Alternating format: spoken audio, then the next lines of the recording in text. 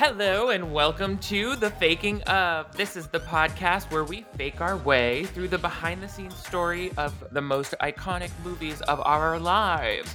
I'm the film historian who was maybe sort of there, as well as the cruise ship director who makes you say silly stuff, Nick Geramio. And I'm here to talk to you today about an iconic movie from the early thousands with one of my good friends and an expert in cryptocurrency working on the public relations side, which I think is a perfect addition to this movie because it is all about public relations, I think, at its essence.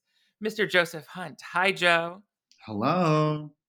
Thank you so much for joining us on The Faking of. I'm so excited to be here, Nick, especially to talk about this movie. It's like such a cornerstone of my life, I've realized over the last week. Tell me why. I think it was at a pivotal moment in my adolescence, like as a late bloomer. In 2004, I was just about to turn 13, going into eighth grade, and that was like, I don't know if you remember George Bush running for re-election, but it was like a big deal in the South. And like this whole movie came out that summertime, and it was like, 13 going on 30. Like, I would like to say that I can be like, yes, I do remember that election being a big deal, but I was like, oh, Lady Gaga. Actually, Lady Gaga hadn't been born yet, but I was still gay. So, and, it was the and summer, it was the summer I realized that like I was in a cult and I was still saying all the cult stuff, but I was like, as soon as this is over, I'm out. Like, I'm not going to be in this cult the next time. ooh, self aware cult membership. And that all was teased out by a Cinderella story starring Hilary Duff. I do truly think so. It was like the right in the middle, like July 4th, middle of July weekend when like that movie came out. And it was, That's yeah. fascinating. Okay. Well, then I think it would be best if you, in one sentence, could sum up what the story of a Cinderella story is. Knowing your worth and not taking shit and getting what you want and being authentic. That's absolutely true. It's also a modern retelling of Cinderella. It is. I find the whole a bit like the Prince Charming Cinderella thing very forced on the whole overall narrative because there's so many like gaps of how it's not Cinderella. But I'll give it that it's also, of course, a romance movie. But I think it's about female empowerment. I think it's about understanding who your real family is, or your second family, and not being tied by these weird, archaic legal definitions of family and what you have to do in your life. Totally. I love that. And I think that's one of the reasons why this movie has become like an iconic sleeper hit because it got very negative reviews when it Mm. first came out. For a lot of the reasons that you first mentioned, that a lot of the like ways they adapted Cinderella to high school felt nonsensical. I want to go back to the pitch meeting for a Cinderella story and figure out how some of these decisions were made. So, in this position, you're going to be the screenwriter for a Cinderella story. I'm the studio executive, and you're telling me you want to make a modern romantic teen retelling of Cinderella. So you've just pitched that to me, and I've got some questions. Okay. 'Cause basically, I need you to justify some of the adaptations that have been made in your script. Okay, so you know the when I think of Cinderella, the story, one of the integral parts is Cinderella's dad dying at the beginning, and that's something I think we want to be really sensitive about in today's climate. So, traditionally, in the story of Cinderella, it's kept very mysterious how the dad passes, but he's away, maybe on a journey. So, we wanted to know how, in your version, can we handle the death of the father? How does your script handle it in a sensitive way? I would say that it forces it up front and center. It's very violent. And there's no gore or anything, but like it's surprisingly detailed. Or like, yeah, what is it? This setting becomes the story, and it's like easily it quickly places the user or the viewer right in Southern California with an earthquake, and it's like a disaster movie. It's like not a Cinderella story movie. It's actually shows that like modern we build all of our lives on top of this sand crust that at any moment can destroy your life, and you have to move on and live with your I ugly stepmother and her ugly stepdaughters who become your stepsisters. This is the like such a powerful part of the story. I think in any time they tell the story of Cinderella, like the idea of your like only closest family member dying and then like your life becoming a hell on earth because of the person that he married. Like there's something very scary about that. And this earthquake thing I forgot about until I rewatched this 2 days ago and I was like, "Oh, she like she's like my life was a fairy tale and then he married some nerdy woman." They made Jennifer Coolidge look like Lois Lane for that first scene. She Right? I had was these like, is that her in makeup? I can't even tell. they just like did chose not to put blush on her and they were like, "Oh my god, now she's a librarian." But that's more like Jennifer Coolidge and I think it's probably like her more of her natural hair texture. Mhm. And then all of a sudden she's like, and then one day it was all taken away when the San Fernando earthquake hit. And Fiona, the wife, called the dad. And that, did you get that? Yes, he I leaves didn't get that. her. And He leaves her to go save her and dies, and that's because she couldn't handle it. She should what have. do you She's an think adult. specific? She's an adult in Southern California. She should have better earthquake prep, especially if you have children in a two-story house in the valley. I Right. know. Why isn't she calling for her children, being like, my two kids, where are you? She's like, oh, I need help. Like, girl, get it together. Yeah, Hold on to something. I would like if this movie ever gets made, as part of the pitch, Hmm. that we actually include pictures of Jennifer Coolidge being like, "Sam!" Or what was the dad's name? Sam is Hilary Duff, but who's the dad? Frank? I No, don't know. The Hal, because it's Hal's dad. Hal. Hal! Oh my god. Yes, I wanna see her in a room, like, being rocked Probably around, in her bed tits and like jiggling. he's Oh my god, that would be so good. Okay, so yeah, we'll put that on the wish list for if this movie gets made. So far, you're selling me. What would be some other specific LA San Fernando Valley ways for the dad to die, in your opinion? Just so we have some backups. a car crash. You mean like with Okay. earthquake or like how he dies in the house or No, any way for the dad to die that feels LA. unfortunately the as exhibited in this movie and other points, I think we could really drive home vehicular death because of Oh, yeah. poor drivers in California and Yeah. big wide lanes and entitled people behind the wheel. Also true. Yeah. That's a really great point. He would definitely get smashed by a car, like, as a pedestrian by a drunk driver or something. I Just think like in another Hilary Duff movie, Raise Your Voice. The brother gets killed by a drunk driver. She's a tragic character. voice of a generation. Yeah, all of her friends and family die in movies. It gives her a great. Okay, so wait. I'm happy with how you're killing the dad, but what is the glass slipper in your version of this movie that So you're in pitching? this movie, hmm, it is the cell phone, the flip phone that Okay, she that she leaves. has clipped to her ankle.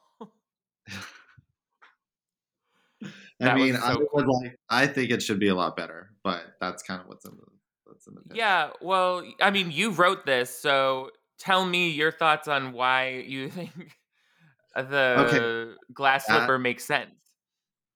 well, you need the glass slipper if it's going to be a Cinderella story. So, she that's how they communicate and talk, and it's something that Mm. he should have been able to figure out if he opened it, right? There were no passcodes at that time.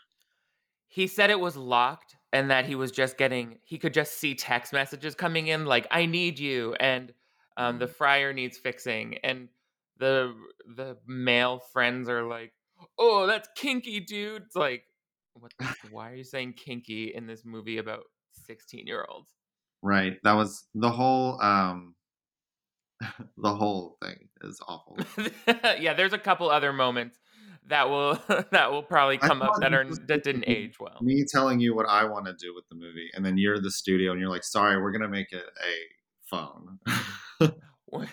We'll get to that part too, but first you have to defend your script. Okay, send my script. It's 2004, and Yeah. cell phones were fine. I think that was, like, all the rage, but not everyone has cell phones, so they'll look at it as like, "This is great."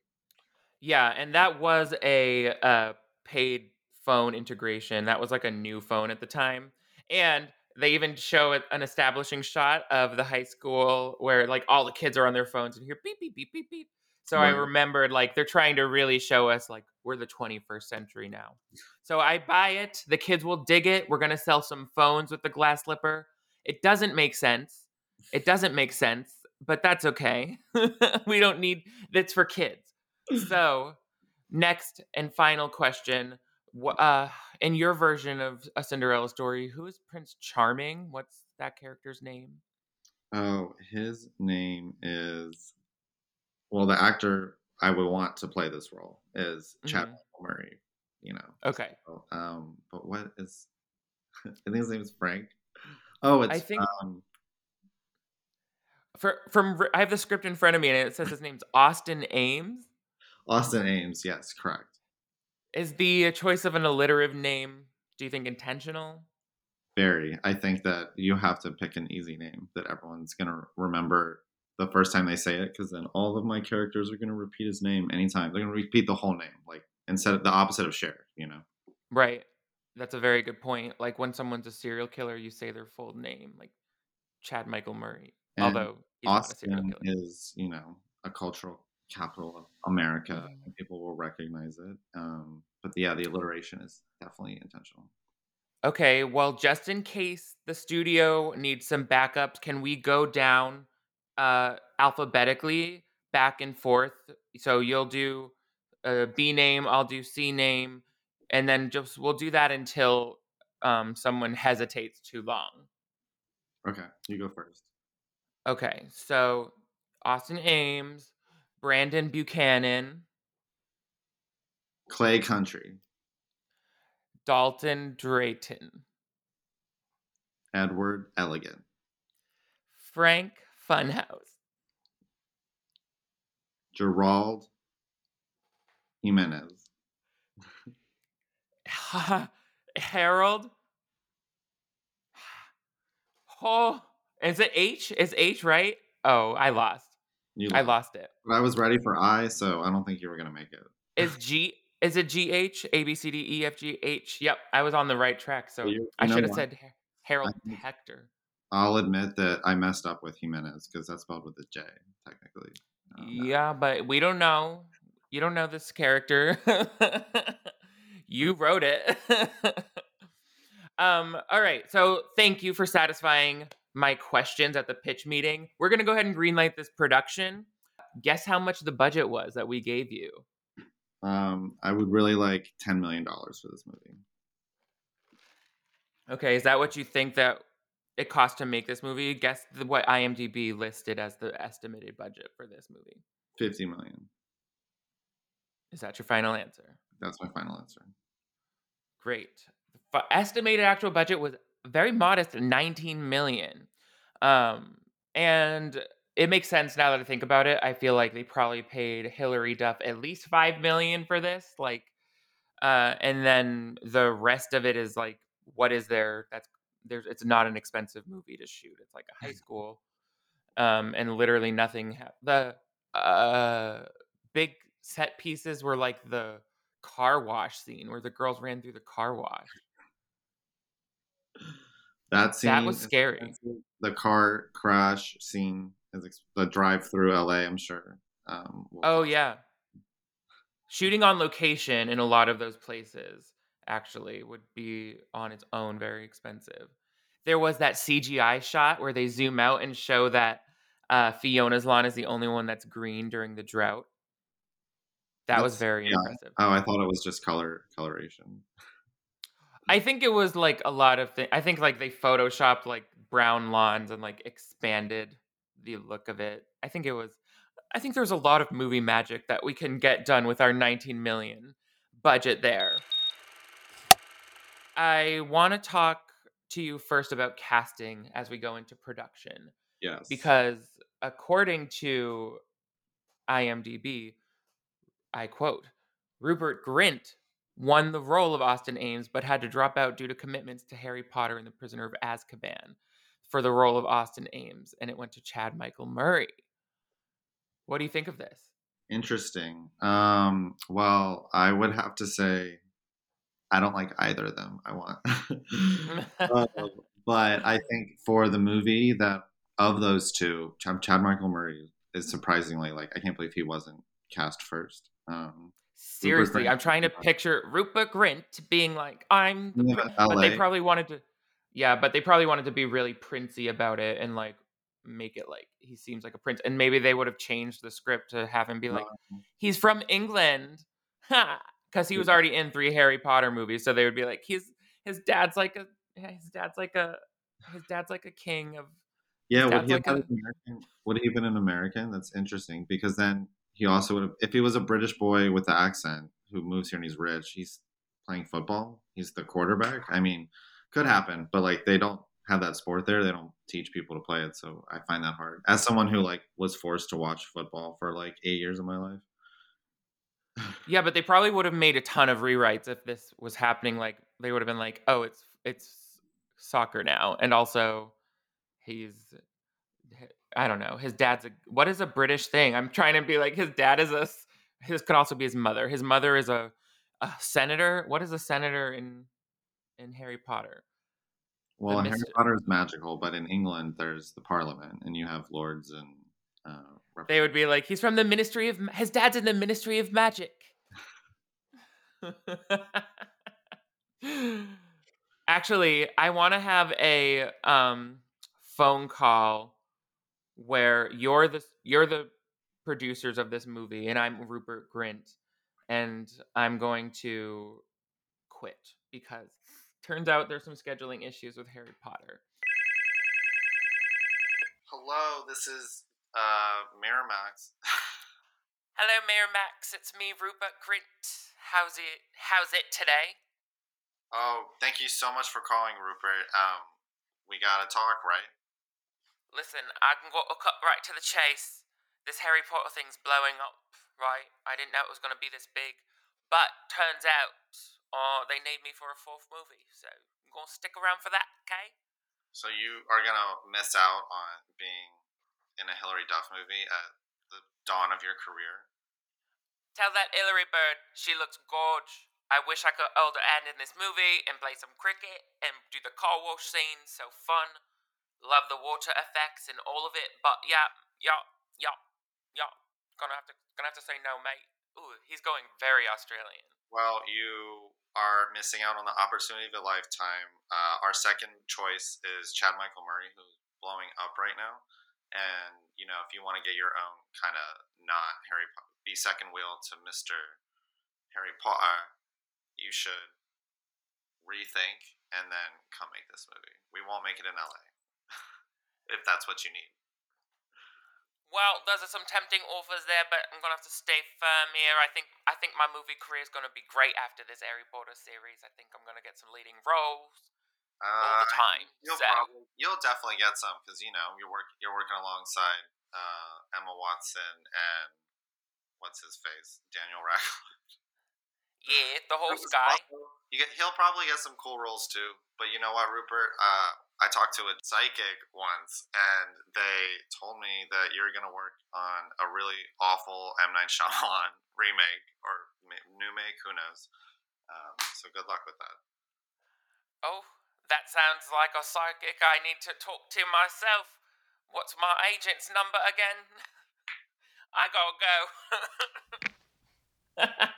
And then he hung up because I could not do that accent anymore. I could not take myself seriously. Can you I imagine if was like, I that's why I made myself Rupert. I was like, Joe's gonna sorry, combust if I have to have him. No. Somebody needs to be the studio executive, and if you listen to our voices, which one of us sounds like the studio executive, and which one of us sounds like a fictional, crazed person from the United Kingdom? The casting is now settled. We'll go with Chad Michael Murray. But I want to point out something about the production design here that I wonder if you noticed. I didn't Oh. notice this until um, the I read this on IMDb that many characters have distinct color schemes. Almost all of these tie into the color schemes of their corresponding characters in Disney's Cinderella. Did you notice any character colors? Now that you mention it, but I have to admit that I'm not like the reason why I like this movie is not because I'm a Cinderella fan. It's probably I don't even when you said in the real Cinderella her dad dies, I was like, he did? And I was like, I oh know. yeah, because she has an evil stepmother. But like Has to. I probably only seen that in the lower amount of like Disney movies. Up there with like Yeah. Sleeping Beauty. I couldn't tell you the real plot of that movie. I don't know. Oh yeah. Um, She sleeps. but Tired girl. when you said that, so if that was intent, so now that I am thinking clearly, the fairy godmothers, there's three in the cartoon, right? And they're all different Yes. colors: pink, blue, and green. No, there's only one in the cartoon. You're thinking of Sleeping Beauty. So this fairy godmother is Regina King, obviously, Yes. and her color scheme is Queen. blue pink. I think is that right? Blue for sure. Or pink. I wait. Well, her What's her name uniform is again? pink, but I feel like her interior of her house was also kind of pink, and she lived in like a hacienda style house. Fiona primarily wears pink. Samantha and Austin primarily wear blue.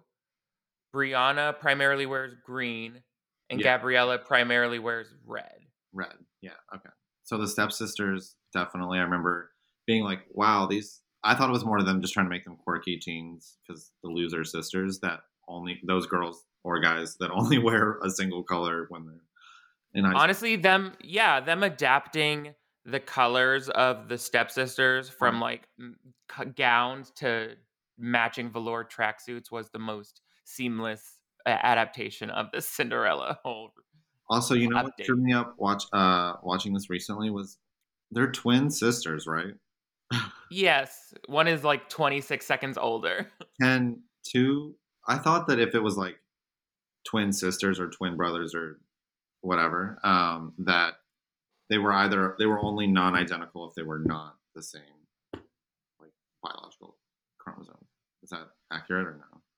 I no, I always they expect them to can be identical because I've only ever seen identical sisters or brothers or no, they could still be paternal and be sisters. Interesting. Okay, Yeah. it tripped me up. Cuz Before. that's just I was like, cuz that's just like I'm pretty sure because that's just like a matter of chance that two eggs get fertilized separately rather right. than one egg splitting into two babies. So it could just be a male and a female chromosome separately. Listen to me talking like I had no like a Punnett square. Don't listen to any of that, but I'm pretty sure they had it figured out.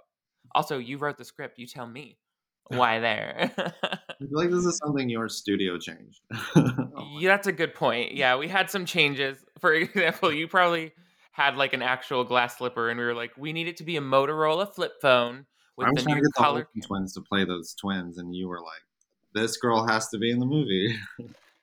We could not afford the Olsen twins, and they would not play second fiddle to Hilary Duff, who's barely been in the game compared to them. Okay, so other Um, similarities. Well, the phone slipper thing was like that wasn't in my. yeah, that was the most nonsensical because, like, if you have her phone, you can just figure out who she is. And she acts like her phone's not missing this whole time. She's like, Oops. but and like trying on the slipper is like the part of Cinderella that like the everyone lines up for, and you're like, is this your phone? Okay, to be But fair, like, this scene was inspired as the screenwriter. This scene was inspired when I was 16. I was living in Greece and rode a public bus home, and I had my flip phone out, mm. orange Motorola, and fell asleep on the bus because that's me. I think it was like 8 o'clock. For the wait, pause because for those who don't know, Joe falls asleep everywhere, everywhere. We used to go to the movies, and like seconds in, he is like in REM sleep. So Movie I theater. can only imagine public transportation. Like, did you ever just wake up at the end of the subway line, like in Coney Island? Anyway, Uh, go on. that has only happened once when I was a drunk college kid in New York. But the bus was actually I was coming. I wasn't a party kid yet, and I was just. It was like 8 o'clock, and I'd been up since 5 a.m. And I was coming home from track practice. I was like exhausted, but I was like, if I stay on my phone, I won't miss my stop. And they were coming up on my stop, and like the bus was slamming, and like my phone fell off my lap, and I didn't remember. So I got up, got off the bus, got all the way home, and I was like, oh my god, I lost my flip phone. I was like, it's just like It I, literally just like was a Cinderella Cinderella. I story. need to. I hope someone finds my phone and texts me, and that never happened. And I had to tell my mother that I lost my phone. That was like super expensive. It was like €100, and I wasn't allowed to have a phone for like 3 months. So that was awful. This was very that's like I have traumatic phone damage things from my early childhood or from my teen years as well.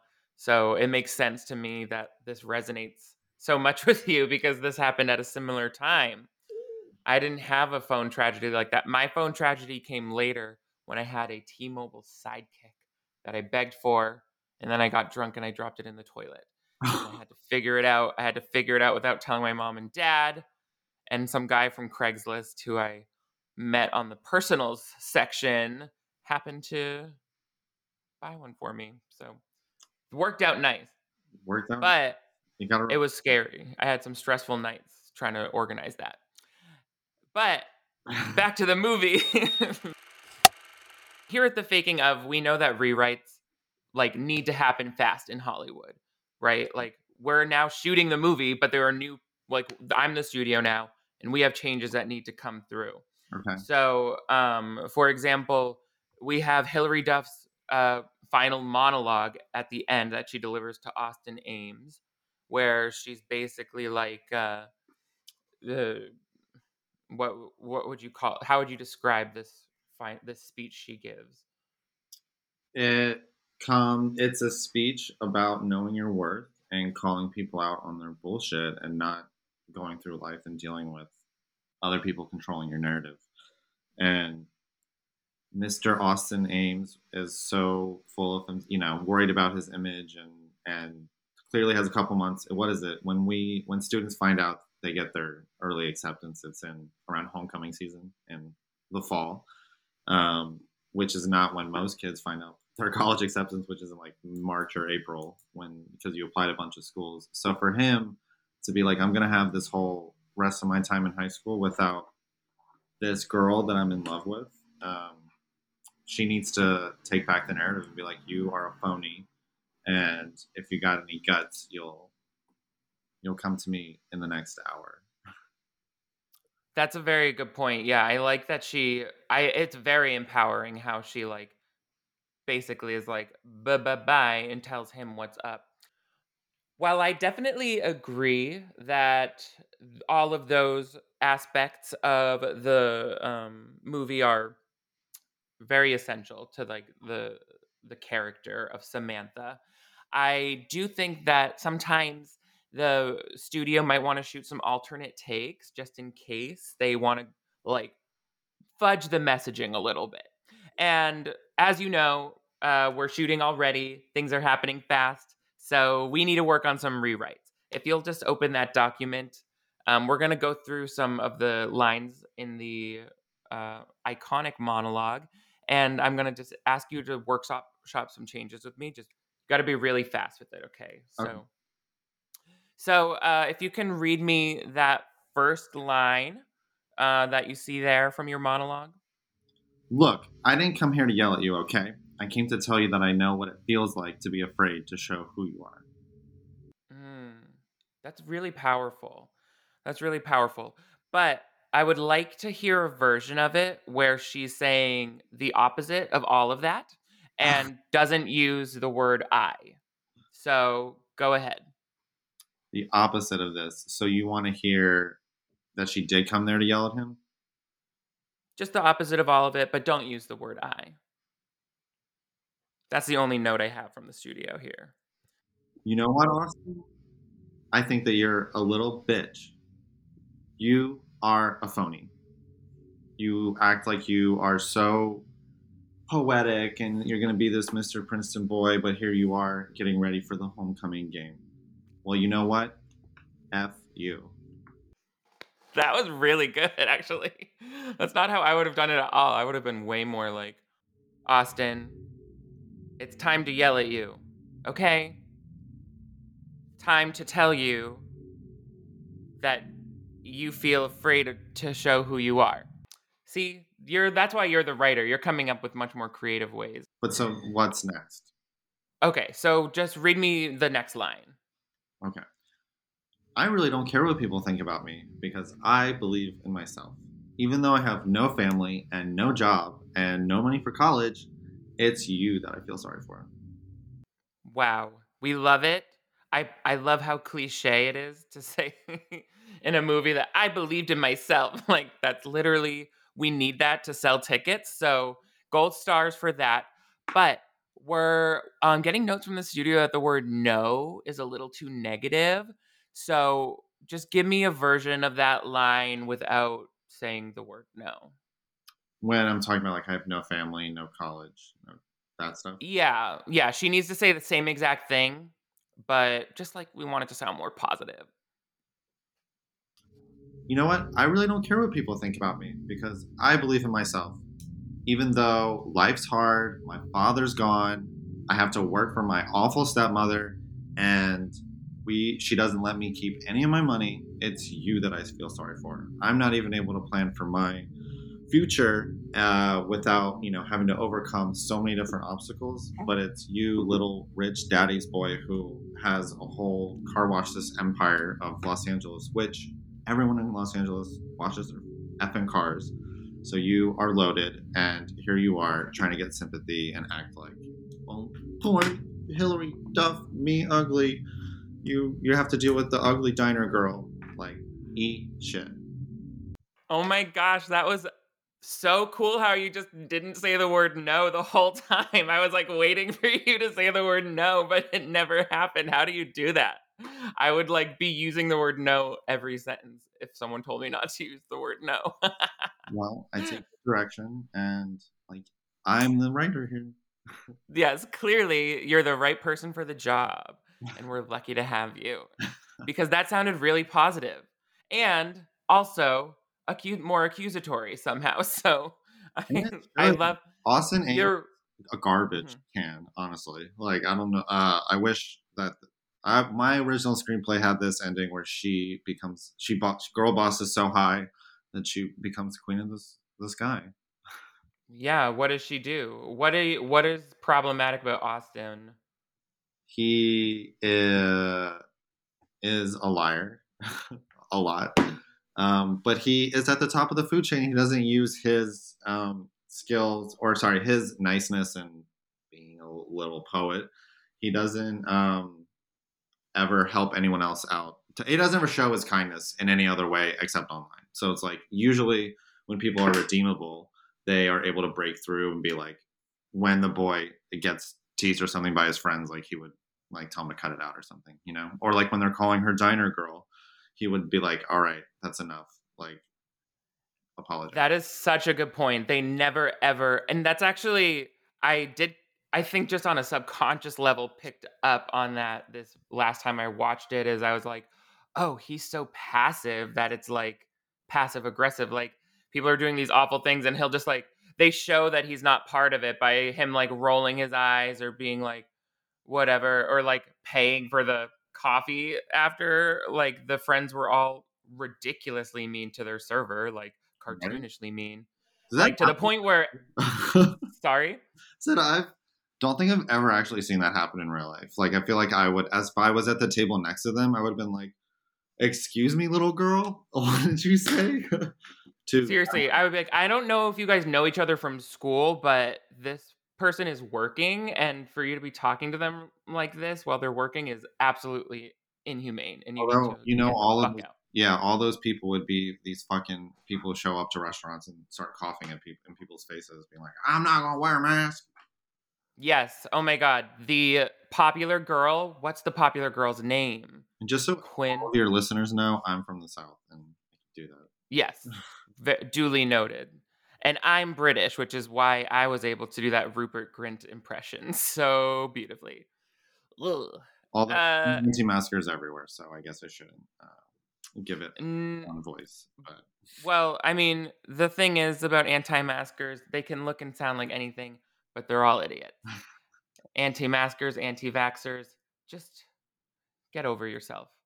So I'm glad that that's part of this rewrite as well. I don't want to mess with perfection here because this is an iconic line, but we do need an alternative. So okay, just read me that last one. waiting for you is like waiting for rain in this drought, useless and disappointing. I love that. It's really powerful. So we're going to keep it simple with the changes. Replace drought with a different natural disaster. And instead of useless and disappointing, make them sound like good things. But then wouldn't the whole sentence change? I don't know. I'm a movie studio. What do I know? Hold on, I got it. This is not art. I hold on. Movies don't hold on. Waiting for you is like waiting for help in the middle of a wildfire that's heading towards you. Stupid and fucking terrifying. Very good. You definitely did not make it sound positive, but I How do I make a natural disaster sound positive, Nick? I think that was supposed to be the challenging part. But I actually don't want to hear a very positive version of that because wildfires are a serious issue. They And what do you think? How do we stop wildfires in this in California, Joe? You know so much about environment. Joe also is like super knowledgeable about green energy. Also, Joe and I met. This is fun to talk about. I think Joe and I met in college freshman year. We had classes together, and then did not like from freshman year on did not talk or interact. I don't even think we were Facebook friends. And then we like you tell the story of how we interacted. worry. We had two freshman year, no, 1 year, one freshman year class together. But we like sat, I think, diagonal or next to each other, but they were all these like, college where you sit in your independent seat. It's not like at a giant table or anything. So, but Nick and I never interacted, but we both had this kind of boss, amazing, not boss, professor who was like angelic and like essentially what Nicole Kidman's trying to be on Nine Perfect Strangers. And all of her kids were like super obsessed with her, and she'd blow an 18-year-old mind about books written from like 6,000 years ago.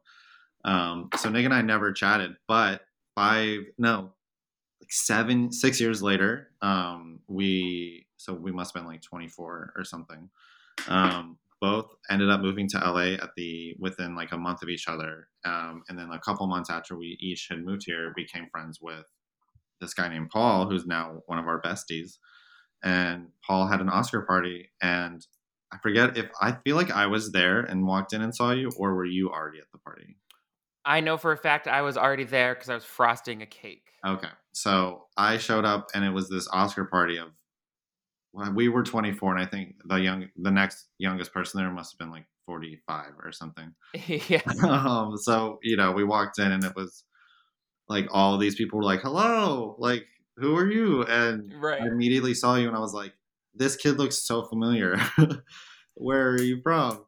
And then we instantly realized that was, I think, instant. It was like within 5 seconds, right? I think we were like Yeah, N1 absolutely. some dusty Though bathroom. it was like my whole brain, like it was one of those moments where it's like you instantly recognize someone and your brain is like running through the Rolodex of like what season of my life, what era of my mental illness, what portion of my What addiction level of was all of that from. was I at? Yeah. Yeah, exactly. Exactly. Like how hungry was I at that time? Cuz I remember so little about freshman year of college unfortunately, cuz I was pretty active in my alcoholism from the minute I got back to New York. But I had already been in treatment for it at one time before that. But so somewhere deep in my recesses of my brain, I was like, and then we were instantly. You said Heidi's name, and I was like, yes. We sat across from each other in Heidi's class, and Heidi was amazing. She was one of those professors. She even lived in the dorm, like the professors Did you in ever go to the Fellow. apartment? No, because I did. I had too much social anxiety. You went I really, Man, it was one of the coolest apartments I've ever seen in Manhattan, for sure. really, She was like I said, she is a goddess walking on earth. Like it was, I was like, wow, you've whatever you've done to get here, like worth it. yeah. I was curious to see how those professors who lived in the dorm buildings would renovate or decorate, I guess, a Hers dorm. was so I've been to like I think what other dorms have you been to where they had the professors like that? Never ever one. No. Oh, okay. So I've only been to hers. I don't think I've seen like RA's rooms and stuff, and they're always nice. Okay. Yeah. But hers was at the top of Reuben, which is like an Mhm. old for the people who don't know New York City. It's like a building from like built in like 1900, 1905, like before World War One. So like tall for the age, but it's only like 18 stories. And at the top, all the top floors are always like penthouses. So she had the very top room of this entire dorm, or the whole floor was hers, and it was like 15-foot ceilings, like from that time period, but like everything was styled pre 1950s. And she had this wraparound balcony in the middle of Ah, like that was what 12th Street, so that's like the end of the West Village before it turns into skyscrapers, so you could see like everything. It wasn't like impossible location, impossible apartment to you could achieve see both, without NYU giving it to you. you could see both rivers from her apartment, and it's like What? that's hard to do on that like that part of town. But it's like because 14th Street is right after, and that's where the tall buildings start. So you could see across. It was crazy. That's crazy. Wow. And they probably gave her a stipend to live there. It was also terrifying, Nick, because you got up there, or at least, I mean, like, I grew up in the South where things were maybe 2 stories tall and 1 story, maybe a basement. And nothing ever 3 or 4 stories up, except when I lived in Greece when most buildings were like 6 stories tall. But you got to the top of her floor and it was like the 20th story or whatever. And I remember being terrified. I was like, do I need to hold the walls? Like, am I going to blow off? Am I going Oh to my jump? god. I remember being 18 and being like, am I going to jump off? I was like, this is unsafe for college students, especially at that fucking school.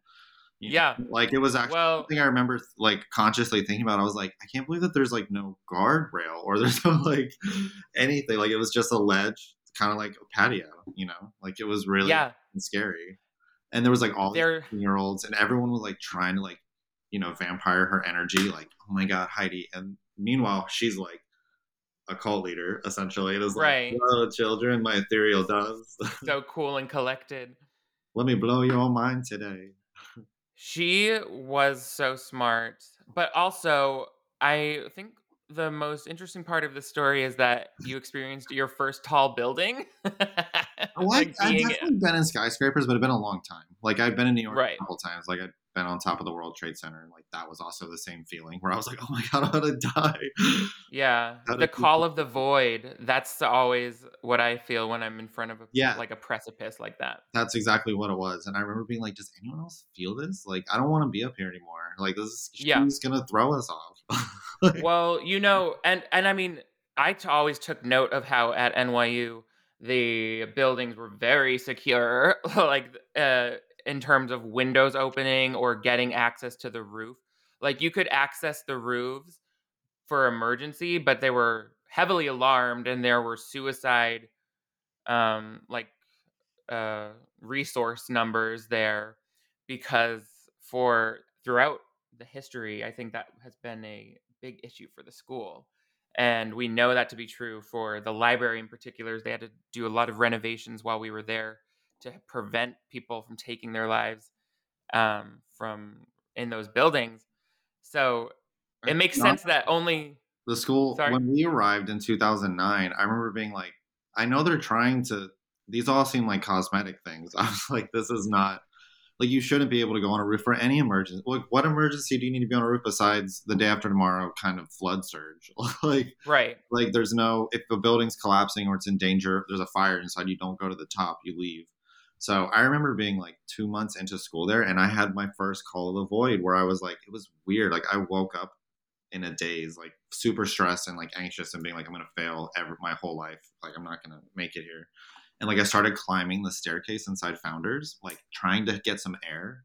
That was when I Right. saw it, but I was going up. And then I remember I got all the Right. way to the top and it had this message on the door that was like, you can call this number. You don't need to do this. But I remember that scared me more than even like calling them. I was like, why is this door, why would you be able to open it? Like you could like the by the time a guard gets from the bottom floor to the top, like if someone was like super serious, like it's game over. Like why is, Yeah. anyway, I just thought it was, That's a really good point. but that was, sorry, That's a really good I point. don't, we don't need to like go down a rabbit hole on No, well, suicide. I always thought it was such an interesting aspect of New York University that The they suicide, did. man. I think that's what There it was a is. musical. Do you remember the musical that they did? Like the theater kids did a musical for us orientation week about like basically the dangers of living and going to college in New York City. It was like STDs, taking your own life, um, turning gay, Is that, getting that was at like Madison Square Garden? Was it that one?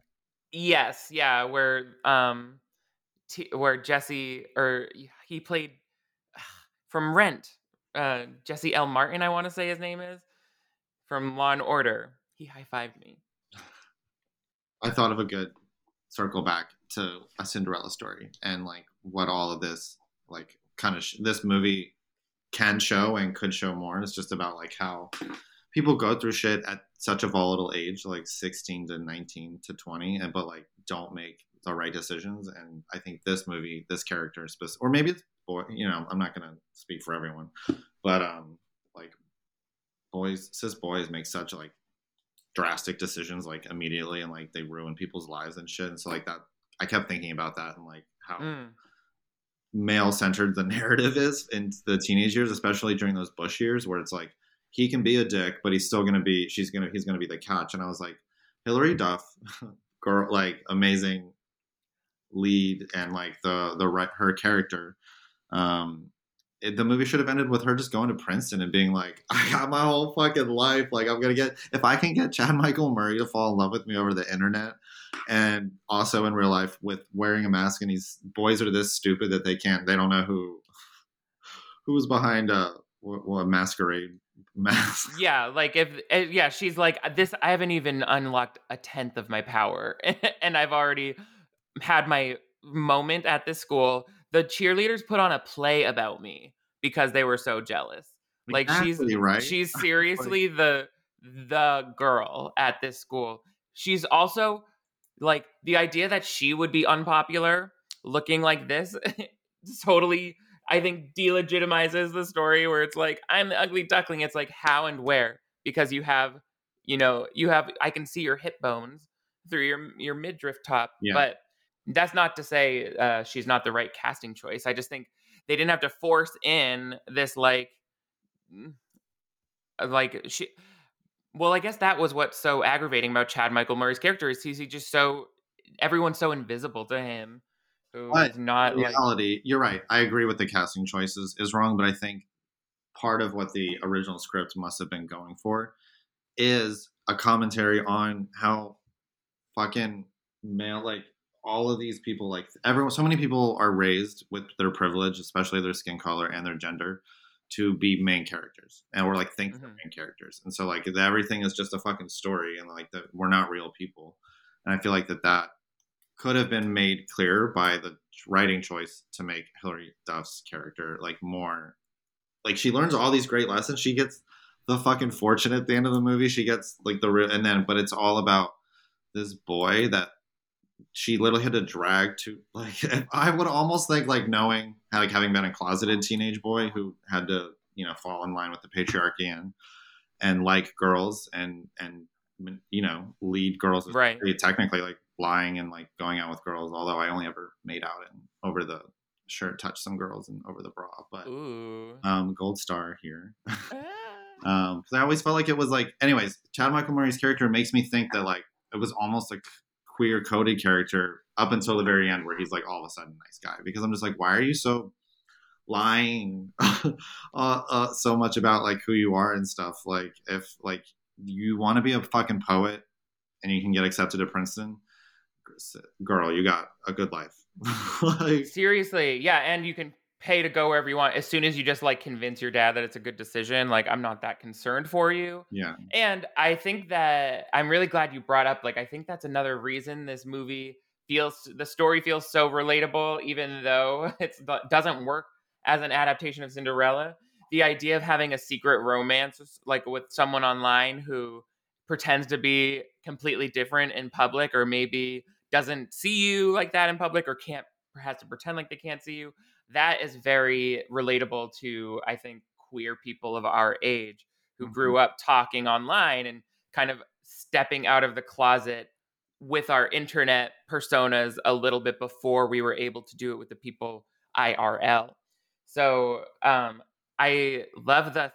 I didn't consider the idea that that Chad Michael Murray's character was queer coded because I was too distracted by the best friend whose name I think is Carter Carter. being queer coded. Yep. So actually, I think I when I was rewatching this recently, I was like trying to remember watching this at 13 and like what exactly was I going, like why was I so drawn to it? And I don't have a good answer, but what it made me think about was how almost I see myself in like four different characters, and I'm like, why wasn't there to me now as an out gay man, cis man, that how did I get how how did I think I was Hillary Duff at the time? I was like, I don't think so. But I see parts of me and herself in Carter's character. Like also Carter's character ends up with a girl at the end, but like at no point, I guess he wanted to make out with like the hot pretty girl, and I remember wanting to make out with the hot pretty girl. Yeah, her, and then there was another character. Did you catch it? That I A coded queer character. Let me think. Would it be one of the stepsisters? I just guessed. no, I actually thought Regina King's character was very queer coded for um like the fact that when she talks about her wedding dress, like there's no mention of like any gender or anything like that, and I thought that that's all seemed very purposeful. And there was like no, she was like always very, I mean, she could just be a independent cis straight woman, but like it felt very like a lot of her energy comes from like, or that I felt was like, now having known queer women in my life, I'm like, it felt very or queer people, non-binary, anyone, like it was just a very like empowered energy of Yes. I'm not going to be a sex object actor choice, like that's not going to be part of this character. Yeah, that's a really great point. I think that there is definitely a queer energy radiating from that character in especially This is in that allyship of like, helping somebody, pulling things together in a time of need, like calling on the community, like she brought Hillary to the costume store where she's like, "Please, clearly gay costume shop owner." And he's like, "Free breakfast for a month." And so it's like, and then they have a montage of putting on clothes. So I think which was I think that's awful. That whole oh my thing, god. like I can't believe that it was like there were so many points in this movie where I was like, God, is this how all movies were made at this time? Where like they have to include some zany montage, like either outfit change or it happens at other points in the movie too, where there's like doing like kind It of like still happens. I'm every episode of Clip Breakdown, I'm like, up, and here's the second act. I'm trying on clothes montage. It's literally so annoying. And then it was for nothing because she just found a mask and was like, he's like, well, I don't have a dress for that. And she's like, I do. So then I'm like, that happened well, in the real Cinderella. Like, was there a whole like outfit change, or didn't the fairy godmother just be like, "Here's your dress"? she turned her into, yeah, her rags turned into magic. And at midnight, it all turned back into a pumpkin and the mice and rags.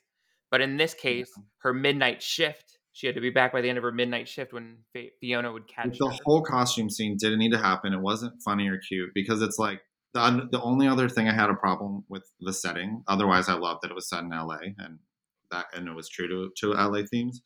Was how skewed the time of day things would happen at, and I was like, is this a problem of? Is this a product of like bad production and like taking too long on set or something.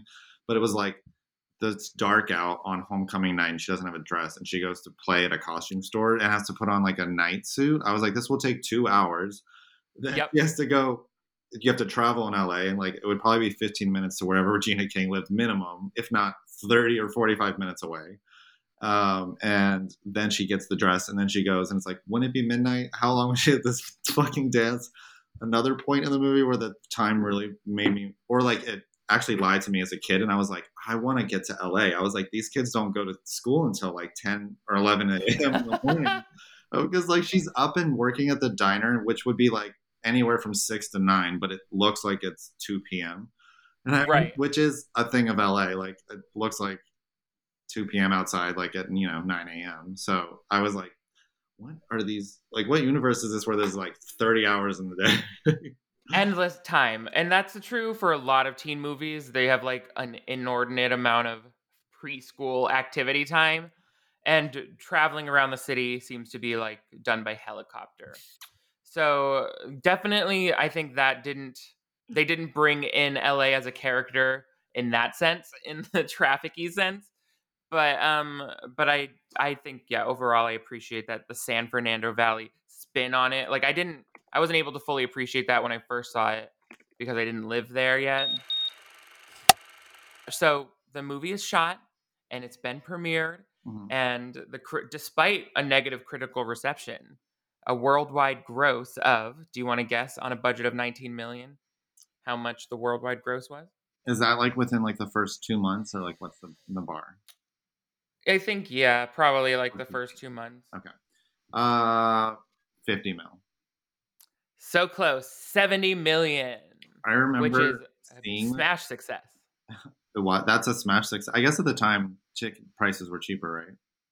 Well, I'll just considering the budget. So they made a huge profit Right. off of a $19 million budget, and the amount of like the stuff that it did for like the star power of Mhm. Hillary Duff, it's like That super valuable summer to the was brand. after, so I had just moved back from growing up in Germany, like for 5 years, and so I had to go to this like awful Southern middle school experience where it's like 800 kids in a grade, and like everyone hangs out. Like there's like everyone gathers in the gym in the morning, and like lunch is like all these 800 kids. So like there's so many different kinds of bullies. So sixth and seventh grade were awful, but I saw this fucking movie going into eighth grade, and I remember I came back thinking everyone had seen this movie. I was like, this is like the movie of the year. Because I did have AIM at the time, but I only like had like three friends from school. Like everyone else, I had no idea who they were. And I came back, and like the couple girls that I had like slowly been becoming friends with over my like year, but still wasn't like good friends with them. They're more just like, this kid's weird. I remember they immediately knew this movie, and I realized that no other boys had seen this or were admitting to having seen this movie. So like, I Right. became friends with these girls, so like I'm still friends with today, and like they were all like, yeah, we knew in eighth grade that you were a gay because one, that movie, like I asked them this recently because we were prepping for this. um they were like, that, and you were obsessed with Kelly Clarkson. They were like, that Oh was my those are the two. god. And I was like, I remember being like kind of obsessed with her, but I thought I don't remember. They They said were no, like, you were very upset. no, it was that specifically that we were in one. So I reached out to three of the girls, and one of them was like, I knew that we had to like protect you. We were like, he has to like have a girlfriend. We'll find one for him. Like, he can't make it. That's hilarious. I want to know. I want to ask people from my childhood what when they first knew. They would probably be like, "Your voice." We're the only three. So I went to this southern town for like 5 years during like middle school and then like first half of high school. And like these are the only three girls that I still talk to. And like I have to say the movie like caused some kind of like matrix disruption where like I was able to find my girls, That's like the first amazing. ones that like I could be normal around and like not have to Right. worry about being uncovered, even though they were very polite and they were like, yeah, we knew you couldn't handle it at the time. So Too we much didn't self like awareness. we remember being one girl was like, I remember having a talk with one of the other two girls about how it might cause you like incredible mental stress, and like we didn't Oh no. like help you. They were like, but like the way you would talk about girls, or like that you didn't care about getting a girlfriend, but you knew that you needed one. Um, they're like that was a clear giveaway. That's a sign. Well, thank goodness for those women in our lives who were allies to us before we even knew we needed allies. Yeah, And that's why they're our and, lifelong friends. God bless. Um, Goddess bless them. God has blessed all of those women in our lives and people. So, since the movie was such a commercial success, it went on to spawn several straight to video sequel. Can you guess how many sequels it spawned? There were sequels to this movie. Several. I want you to Wow. guess. I didn't even know there was one. How did I miss that? I'm not surprised actually. Well, we have to have a watch party for all of them. Ooh, fun. Okay, let's say you said there was a lot, so I'm gonna guess like Freddy Krueger style sequel and say 8. Okay, yeah, less Freddy Krueger and more, I guess, like Sleepaway Camp. I don't know. There's 5. Sleepaway Camp. I don't know what that is. Oh my god, that's a interesting movie too to talk about because they bring up trans issues at the end that didn't age well. But there's 5 straight to video sequels. Another Cinderella story starring Selena Gomez, which I have seen. A Cinderella story Once Upon a Song starring Lucy Hale. Oh no, Guessing that's a songwriting one. no. The Selena Gomez one was a dancing one. That was her secret thing. A Cinderella story, If the Shoe Fits, starring Sophia Carson. Don't know what that must be. A Cinderella story, A Christmas Wish, Laura Morano. No. Something seasonal for you. Wait, have And all of these sequels like canon, like same production studio or writer or director? Like, what's the or did just Cinderella? yeah, Movie? very similar. Like the same director did uh 2 directors did all 5 TV movies, but I don't think they're the same director as the theatrical one. But they're not canon because they're different characters. They all center around different characters. Okay. And it's another adaptation of Cinderella with a So different is coat of paint. Selena Gomez? The last one is A Cinderella Story Starstruck, starring Bailey Madison, who is an amazing actress. What else is Bailey? I don't. That doesn't sound familiar. So she was in this episode of Law and Order SVU that was so good. She was in The Strangers Pray at Night. She was in. Did you watch Wizards of Waverly Place? I She was in anything to. Don't Be Afraid of the Dark by Guillermo del Toro. I think I know who you're talking about. The little girl. I have a question about the Selena Gomez one because you've seen it. Yeah, So is she not? What is Hillary Duff's name in the movie? I just call her Hillary. Samantha. Yeah, Sam. Sam. Yeah, okay. Is Selena's name? Is it like all? Do they all take Yeah. place in the valley, or is No, I don't remember if another Cinderella story took place in the Valley, but it was definitely a different character altogether. so they're not sequels in the sense that like none of them are at Princeton? No, never, never, That would have been a never smart continuing the choice story. for the director of Yeah, this franchise to do. I want to to like go to Princeton.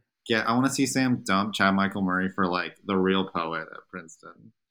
Yeah, but Hillary Duff was so out. They were like, we're not gonna just like cast some other blonde person to pretend to be her, like when Legally Blonde 3 or whatever. We should cover Jennifer Coolidge and Regina King because Yes. they're both like as much as Hilary Duff carries this movie, obviously, or got the reception. Regina King is an Academy Award winner now for If Beale Yes. Could Talk. Phenomenal character in that, and it's just like rewatching the movie. I was like, wow, like there's a lot of bad acting in this movie, but like her and Jennifer Coolidge, if like I can't even imagine.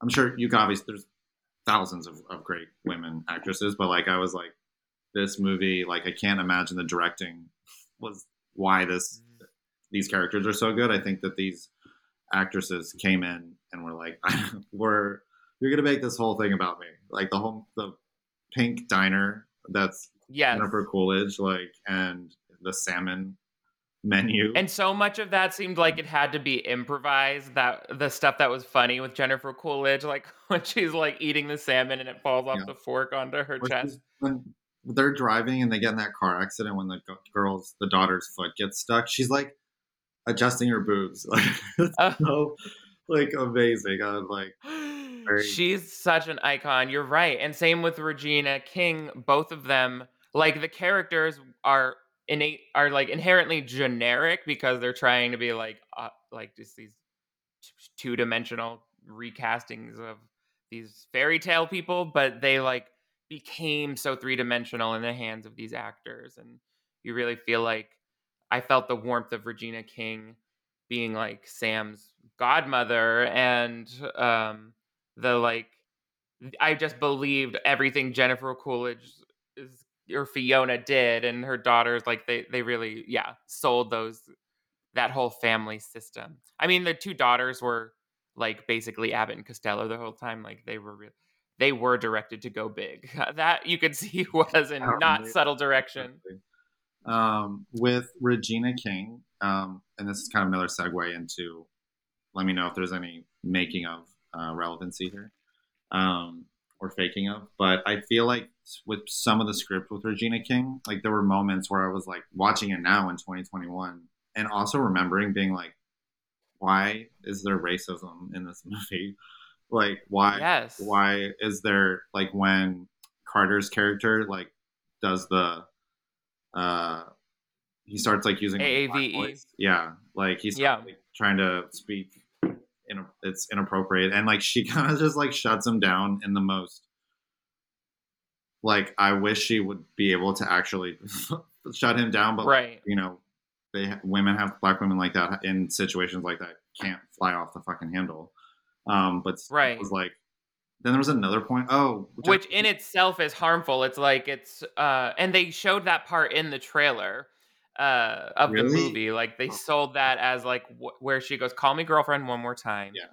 and, that was, like, meant to be, like that was yeah, I remember it from the trailer, and now looking back, it's like, "Seriously?" At least, but She like, also yeah. said Fiona called her Betty Crocker from the Hood. That was the second one where I was just like, "What writing is this?" And like, thank God both of these women are like able to like deliver the actual acting of you as a viewer are supposed to realize that this is awful. Yeah. But like without like I've definitely seen movies 10 years prior to that where like the same line was delivered and it was supposed to be like a Right, like, it wasn't self-aware of, like, it was clearly when Fiona said it, she was like I thought that Jennifer Coolidge was playing it like she was very aware that Fiona was racist, yeah. and not just like, "This is actually a joke on its face." But like good Um early Karen like commentary, like Oh, I think yeah, that's definitely. Coolidge like knew that like she's not supposed to be the hero. She's supposed to be very Yeah, you're supposed to abhor people like that because they're you're awful the wicked creatures of stepmother. the earth. Yeah. The other I wanna point out a few other things that didn't age well, like a friend saying to the girl who said, "I ate earlier, Madison, laxatives don't qualify as a food group." I was like, "Okay, well, that's horrible." That whole character felt very Candace Owens to me. I was like, what is this? Like, why is this black girl hanging out with these awful white people in the valley? Yeah. Like, this is like, and for her to be that character, that was another like moment where I was just like, this hasn't aged well. Like, this is so like awful directing of like using black people as prop comedy and Right. narrative structure. Like, it was so awful. But you're right. Also with uh the eating disorder jokes, like it's like such a The nuances and the, like, literal joke itself are problematic. wait. I hated the That same scene is like the perfect class commentary of like hitting home during to me during these Bush years of like laborers are bad and like anyone who's like like you should deserve to get tipped and there's like it should all be about service and all of this stuff. right. Them calling her diner girl was like so like brought back like all these like Marge Simpson Chanel moments for me. Like as a kid, Uh, like I was too poor to afford like at the time. I think the low end of like cool fashion for suburban kids was like Abercrombie and American Eagle, and like I can right. only afford maybe sometimes like once a year like get something one shirt at Aeropostale, and then like the rest was like Walmart or Kohl's or the secondhand for my brother and shit like that or cousins. And like them calling her diner girl, I was just like, I would slap the shit out of like Yeah, so bad. now I would, but like not. at that age. But like, it's just so, I'm also like, I have a hard time believing in the Valley, this is the only teenager at the school who has a job. But that's movie land for you. yeah. But yeah, the classism definitely came through loud and clear there. I hated that when Chad Michael Murray said, "You're not a guy, are you? Because if you are, I'll kick your butt." I was like, okay, gay bashing. I Um, loved Hillary's character, Sam's that Sam carries it like I think she says like, "Okay, next question." Like, totally. doesn't She like played it off good. She was like, "I'm not a guy." yeah, yeah, it's She said, "I'm not a guy, and fuck you. Even if I was, you'd still want to eat this um pussy." I have another casting thing that I want to discuss, which is like as a closeted queer boy watching this as a kid, like knowing that I was in the closet, I remember being like, "This do people think Chad Michael Murray's hot?" Like I didn't understand. Like he was that was the first time I think I don't know if his One Tree Hill was before or after that. Um, it was after. Before, Before, okay. So like I didn't watch during, that show. I think I was living overseas at the time when that was popular. And but who I did wait, who did you have a crush on of the male casting choices? the dad. The dad. Oh, Oh my god, the I dad. completely forgot how much I was like, wow, he's super hot. I would love like his nose, like everything. Yeah, his face, he was like a Greek god. I was like, he looks like he would take me to like an ancient Greek place, like he was Augustus Caesar or something. He would And take then when he died in that me. earthquake, I died. I cried real tears when he died. Oh, you mean her dad? I thought you meant Austin's dad. Oh god, the two of them, both. But that guy I've seen, he's like in a lot of movies. But yes, he also has a Greco-Roman look to him, like a little more villainous. He's definitely more of the dom. Yeah, he looks like I remember being like because I was a nerd and would read Greek mythology and shit. I was like, Zeus, you can take me. You can come down as a swan and take me behind the olive tree, like with that nose. Oh my god, yeah, he's gorgeous. His facial features are so pretty. Anyone else that you think was that you were hunky or I can't think of any who are you thinking of? Chad Michael Murray's friend who's not the Three Musketeer that's also has queer coding because why fight over like it's Yeah, anytime I like there's ever like boys fighting over a girl I'm like one of you's gay like he was super cute. I did think that too. I was like, "Oh yeah, I would be into him if I was a child or whatever." And it was fun to see them. Like to me, him and Carter chasing each other is gay sex yes because is gay sex. Carter got on his hands and knees and crawled across that bar, which I have done recently. And the slamming the bar like while delivering a note about pirates Pirates of Penzance. which is like Yeah. the whole guy Yeah, you guys both are on prep from this conversation alone. no definitely one of them's on prep and one of them's DL like being Yeah. being bad. Love that for them. But not him. The other one, the one who was kissing the adult. Remember? Oh my god, that's another problematic thing that hasn't aged well. The old lady who, Tammy Lee Baker, is that her name? Who's the teacher? Oh yeah, Lin Che. Yeah, that. Who's Lynn Shay? Wait, who are you talking about? What are you Talking about talking the about? famous teacher from the '90s that like had a relationship with like her fifth grade student, Oh yeah, and not Tammy Faye Baker, but something. I can't remember her name either, or but she was everyone. like the first. There's actually an unfortunate amount of those. But there was a really famous one where she went to jail, and then as soon as she got out, the boy was like 21, and they got married, and they have like Yes. three kids or something. Um, there was that the is she the principal of the school is like has a sexual relationship with one of the Three Musketeers boys. Where did you get that? I missed that. There's multiple times in the movie where like she's like, "Hi, Ryan," and like she Oh, yeah, oh, right, where and she's like playing don't they? favorites. I think there's a scene where they're kissing in the movie, isn't there? I, I did not get the Like teacher kissing the like they're hiding behind something. child. They're kissing. I'm pretty sure. That's an intense allegation because that would be Or she spat so in his weird. butt or something like while he's walking away. Like it's very There was something weird, and I do remember there being teachers in high school who I was like, "Why are you weird to that student?" But I guess that's a real I'm thing that pretty sure there's happened. a kissing scene at the dance. Like, there's something weird where they're both, I wouldn't say consenting because he's a 17-year-old, I Right. think, in the movie, or Right. 17 or 18 at the time, but, like, There's the some mischief. he yeah, like, it's definitely, like, they're both look like they're having fun, and, like, which is another weird directing thing of the movie, which is, like, would this Three Musketeer boy be caught doing that at the school? Like, I don't know. Maybe. Yeah. Maybe boys are dumb, but Yeah, I guess you're right. That's a good question. I just remembered that I just realized that that was Lin Shaye from the, like, Insidious movies, and all of the Insidious movies. was Lin She's like, Shaye it the lady? the older Or teacher, yeah, she's like then she was like, "Into the further" in Insidious, if you remember. She was in all of those sequels as well. But just another actor who carried this movie, which is why it's one of our favorites and so one that I'm so glad we got to break down with you in detail today here on the Faking of. Joseph, can you tell people where they can find you or anything you want them to know before we wrap up?